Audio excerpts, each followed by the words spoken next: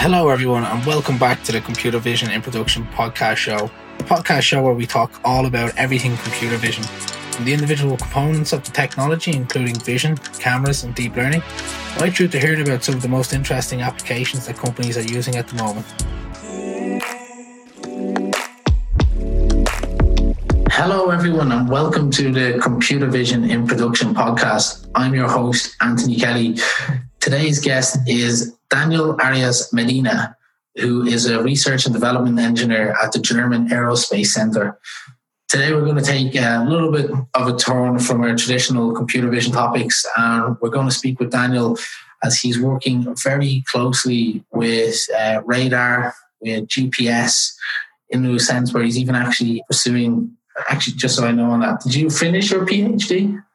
It will be at the end of the year, so it's the last step. So will we say it's finished? Yeah, well, you can say that. Yeah. And then also, just go from here, Lucy. And then Daniel is actually also finishing up his PhD on sensor fusion for robust navigation under GNSS challenging conditions, which will have a big impact into, I suppose, not necessarily the computer vision technology itself, but more so the surrounding applications that go with it. So Daniel, look, welcome to the show. It's great to have you. Hi, Anthony. How are you doing? I'm really good, really good. As I was just saying, pretty quiet now in Dublin with the lockdown 2.0. And now I seen in the newspaper they're already preparing us for a third one after Christmas because they said there's going to be a third wave now from experts. So. But look, that's besides the point. That's how the new reality it's going to be like. Yeah. I wonder if we'll just act like Florida and just open up the country again. It could be the best way. Well, look, Daniel, why don't you give us a little bit of an overview of yourself, your background, and what kind of got you into joining the German Aerospace Center? Yeah, so it's an interesting story, actually. So I'm originally from Spain, from the south of Spain, and I studied electrical engineering. And for whatever reason, I ended up initially in Germany just to perform my bachelor thesis. And I guess I liked Germany. From electrical engineering, I went to computer science, and then again, I received a call to make my master thesis originally here at the German Aerospace Center. It's also received the name of DLR because of the German acronym. And that happened 5 years ago. And then I completely changed my fields from the computer science or the electrical engineering into something much more aerospace related or telecommunication, if you please. So it was kind of a casualty, but it's definitely it's been a great journey, and working at the German Aerospace Center, it's every day a new adventure. And I guess we can really discuss what we're doing and probably how this is related to computer vision or to some of the automated driving applications, or you name it. Oh, yeah. So look, I suppose without further ado, what's your role? What does an R&D engineer do at the German Aerospace Center? So in my case, that's closely related to performing investigation on, let's say, so you mentioned GPS. GPS, it's the American system. So it's a set of satellites that are used to locate ourselves. And GNSS, it's more of a generic term to name not only the American system, but in Europe, we have our own system, which is the Galileo. And then the Russians, they also have GLONASS. And what I personally do is to fuse all of these different satellite technologies to provide kind of centimeter level, so extremely high accuracy for localization and timing purposes. Okay. And so like at the moment, there's one particular project that you're working on for the Institute of Communications and Navigation, and it's using GNSS fault detection and mitigation for maritime applications. Do you want to tell us about that and how, I suppose, you're using the satellites on and around vehicles to assist with autonomous driving? Yeah. So, I mean, for sure, every vehicle which intend to be autonomous or also not autonomous, but we all use a TomTom or whatever kind of navigation device to know where we are.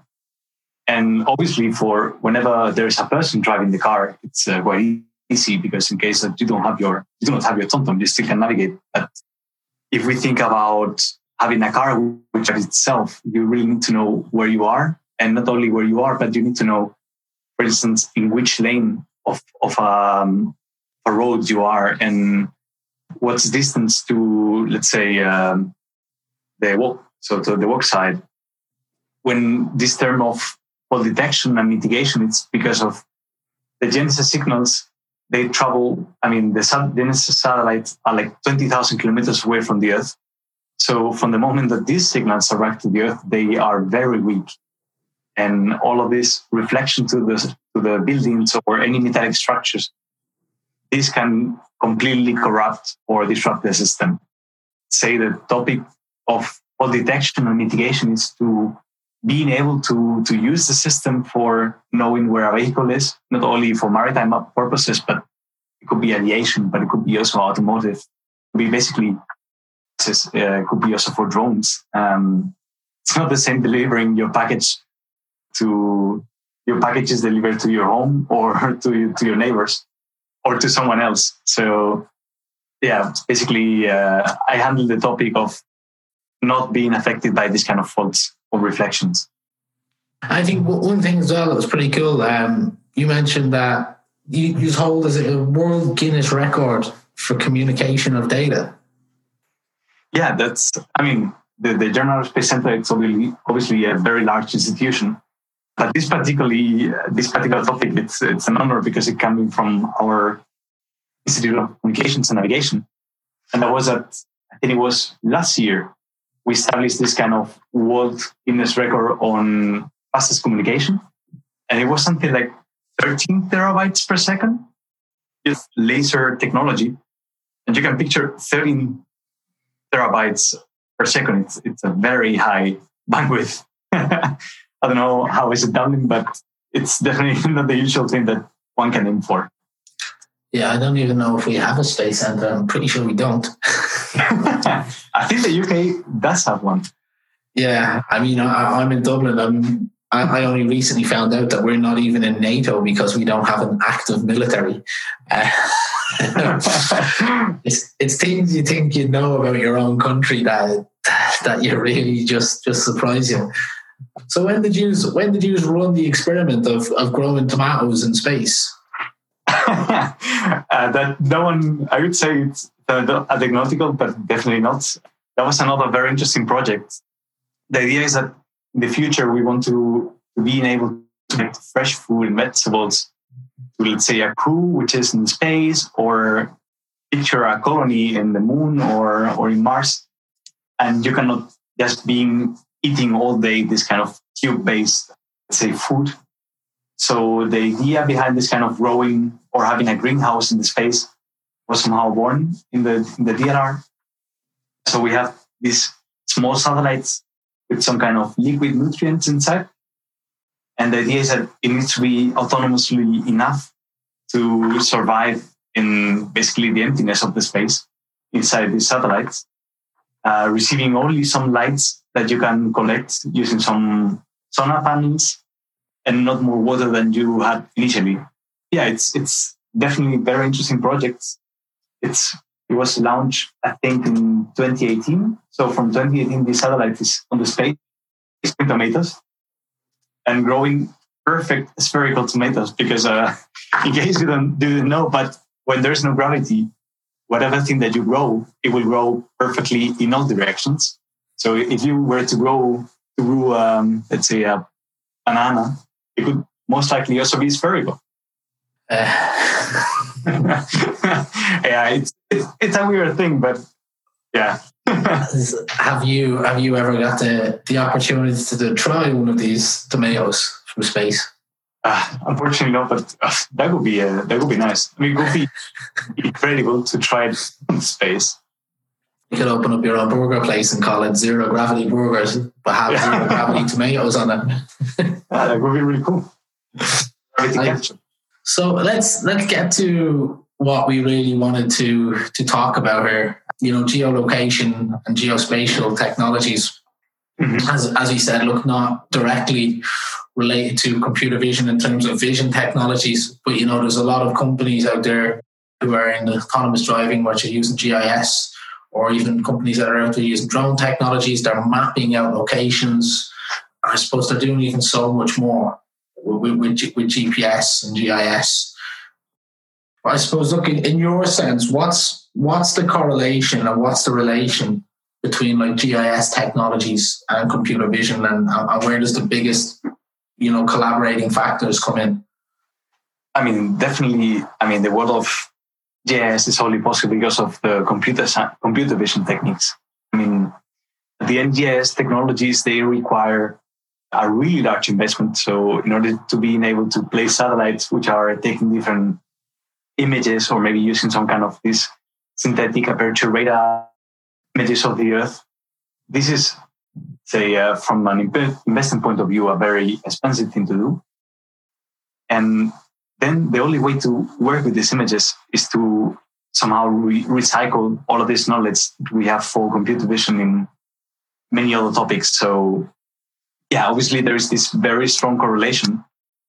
And also in relation to GPS, and when using drones, for example, if you have this kind of photometry application, so you have a drone that is, for instance, registering images of a building to find like some damages on the structure, or if you have a drone just for measuring to different distances for a construction site, it's also really relevant to know precisely where this drone is, because a small deviation of 2 centimeters to not building the building in a proper place, in the proper manner.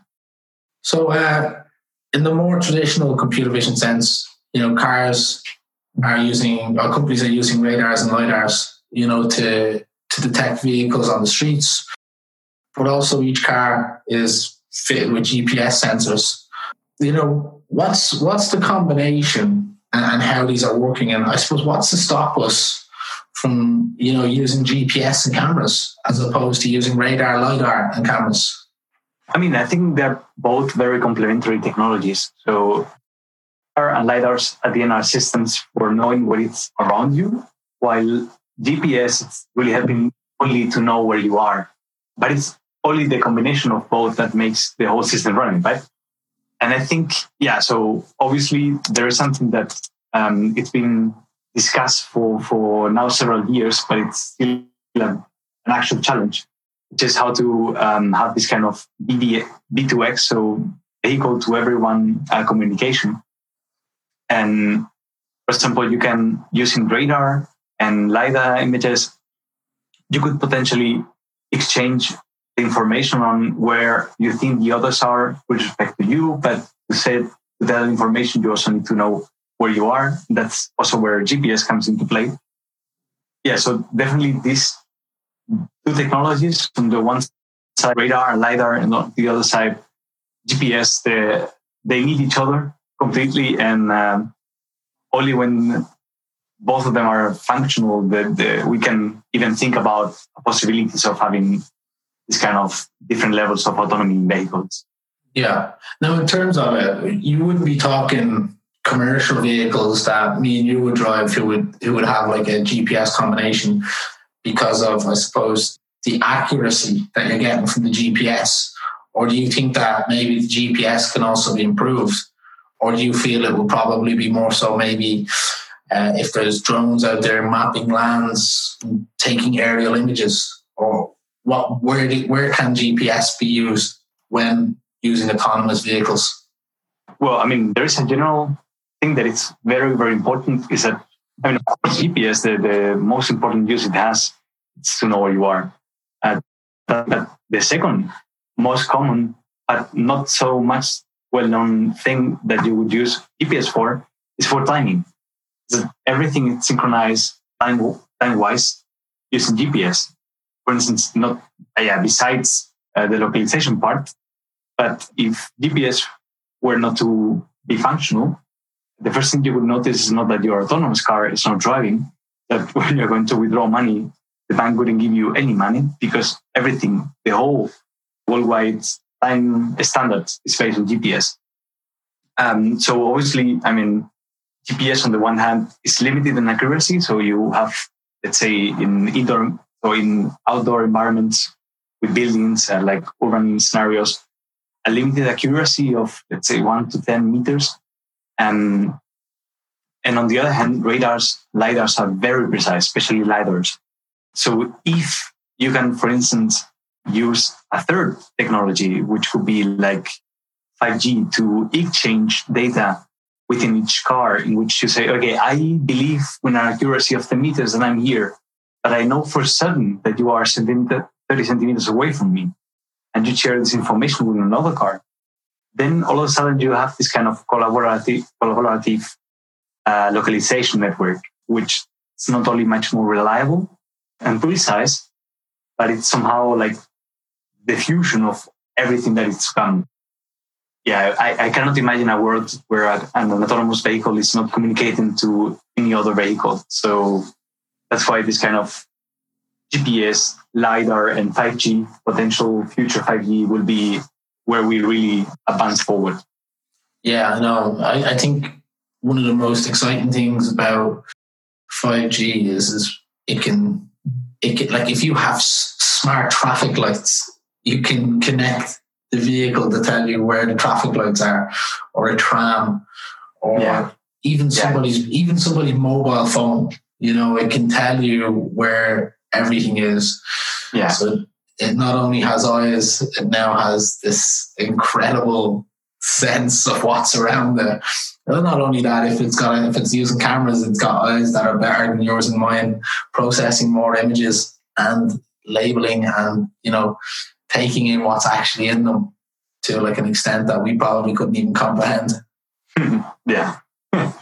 So I suppose one thing as well with GPS, it's a great technology, it's a great tool, but it does come with some security risks. What are the security risks that you can be facing, and how do you keep it safe, or how do you keep us safe from these risks? That's a really good question. We could think of two different threats, or radio threats.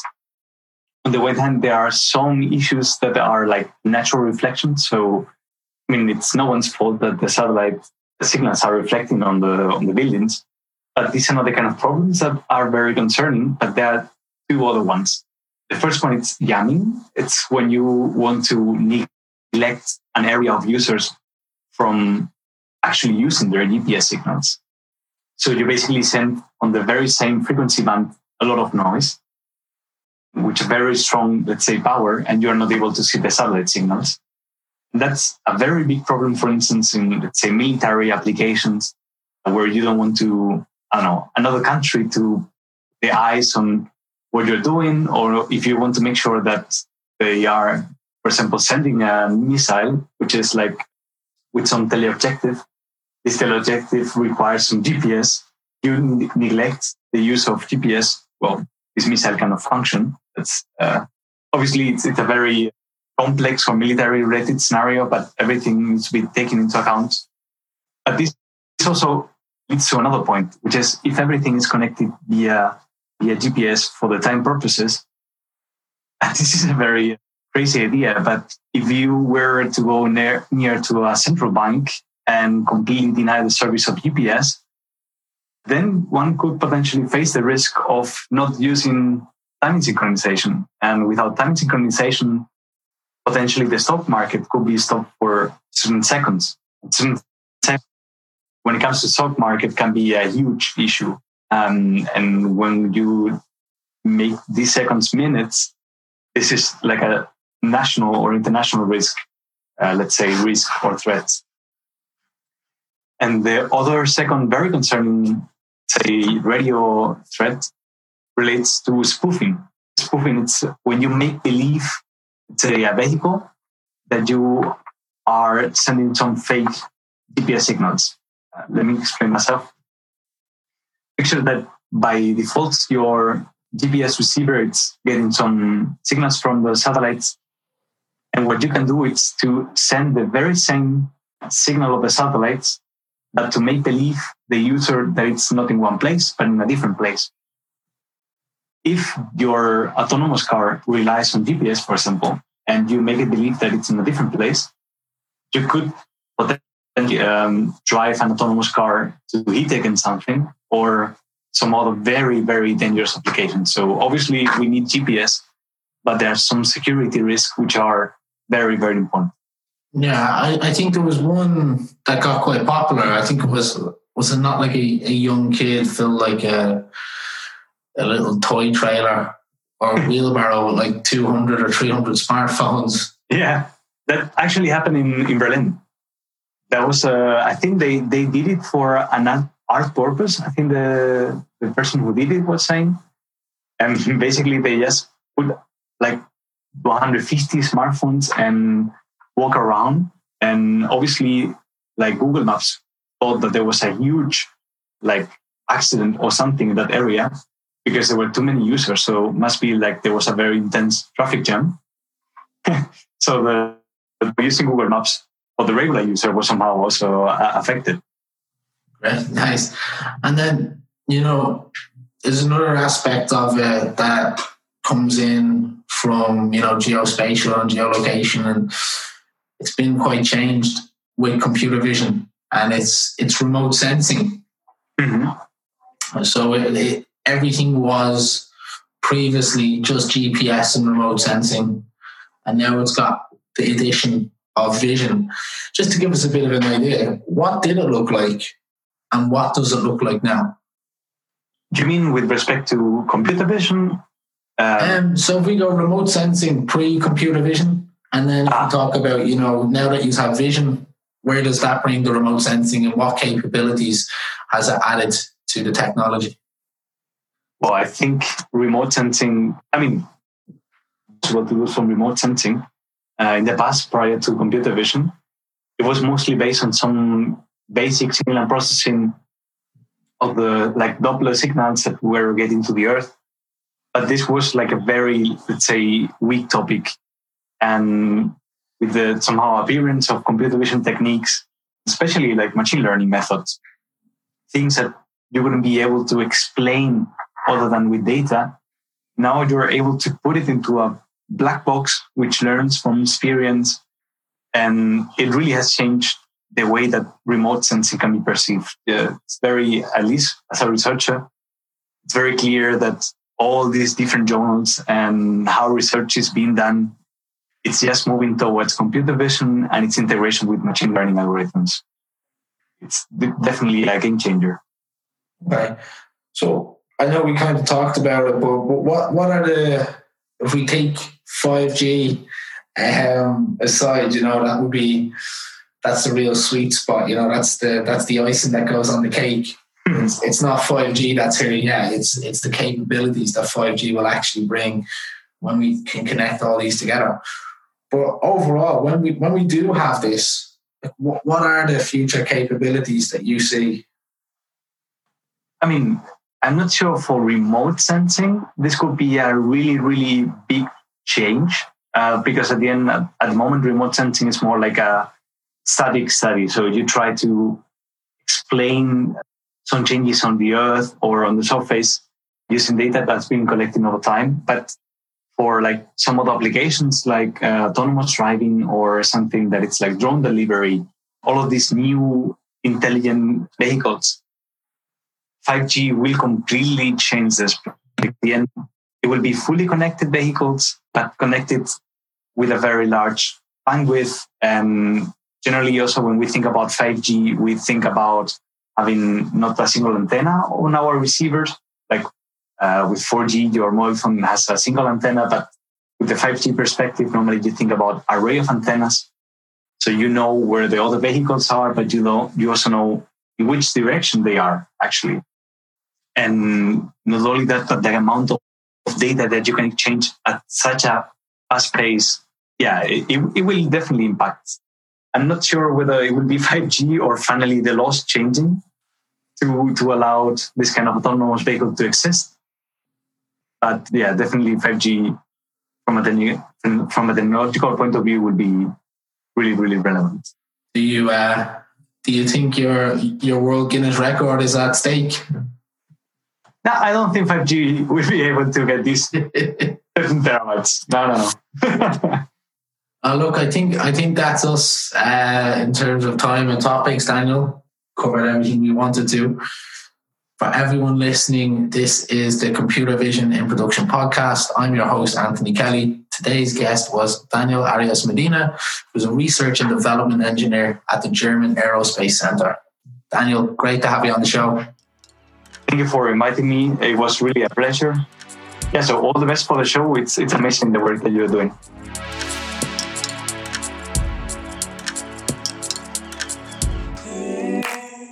Thank you for listening to this episode of the Computer Vision in Production podcast with your host, Anthony Kelly.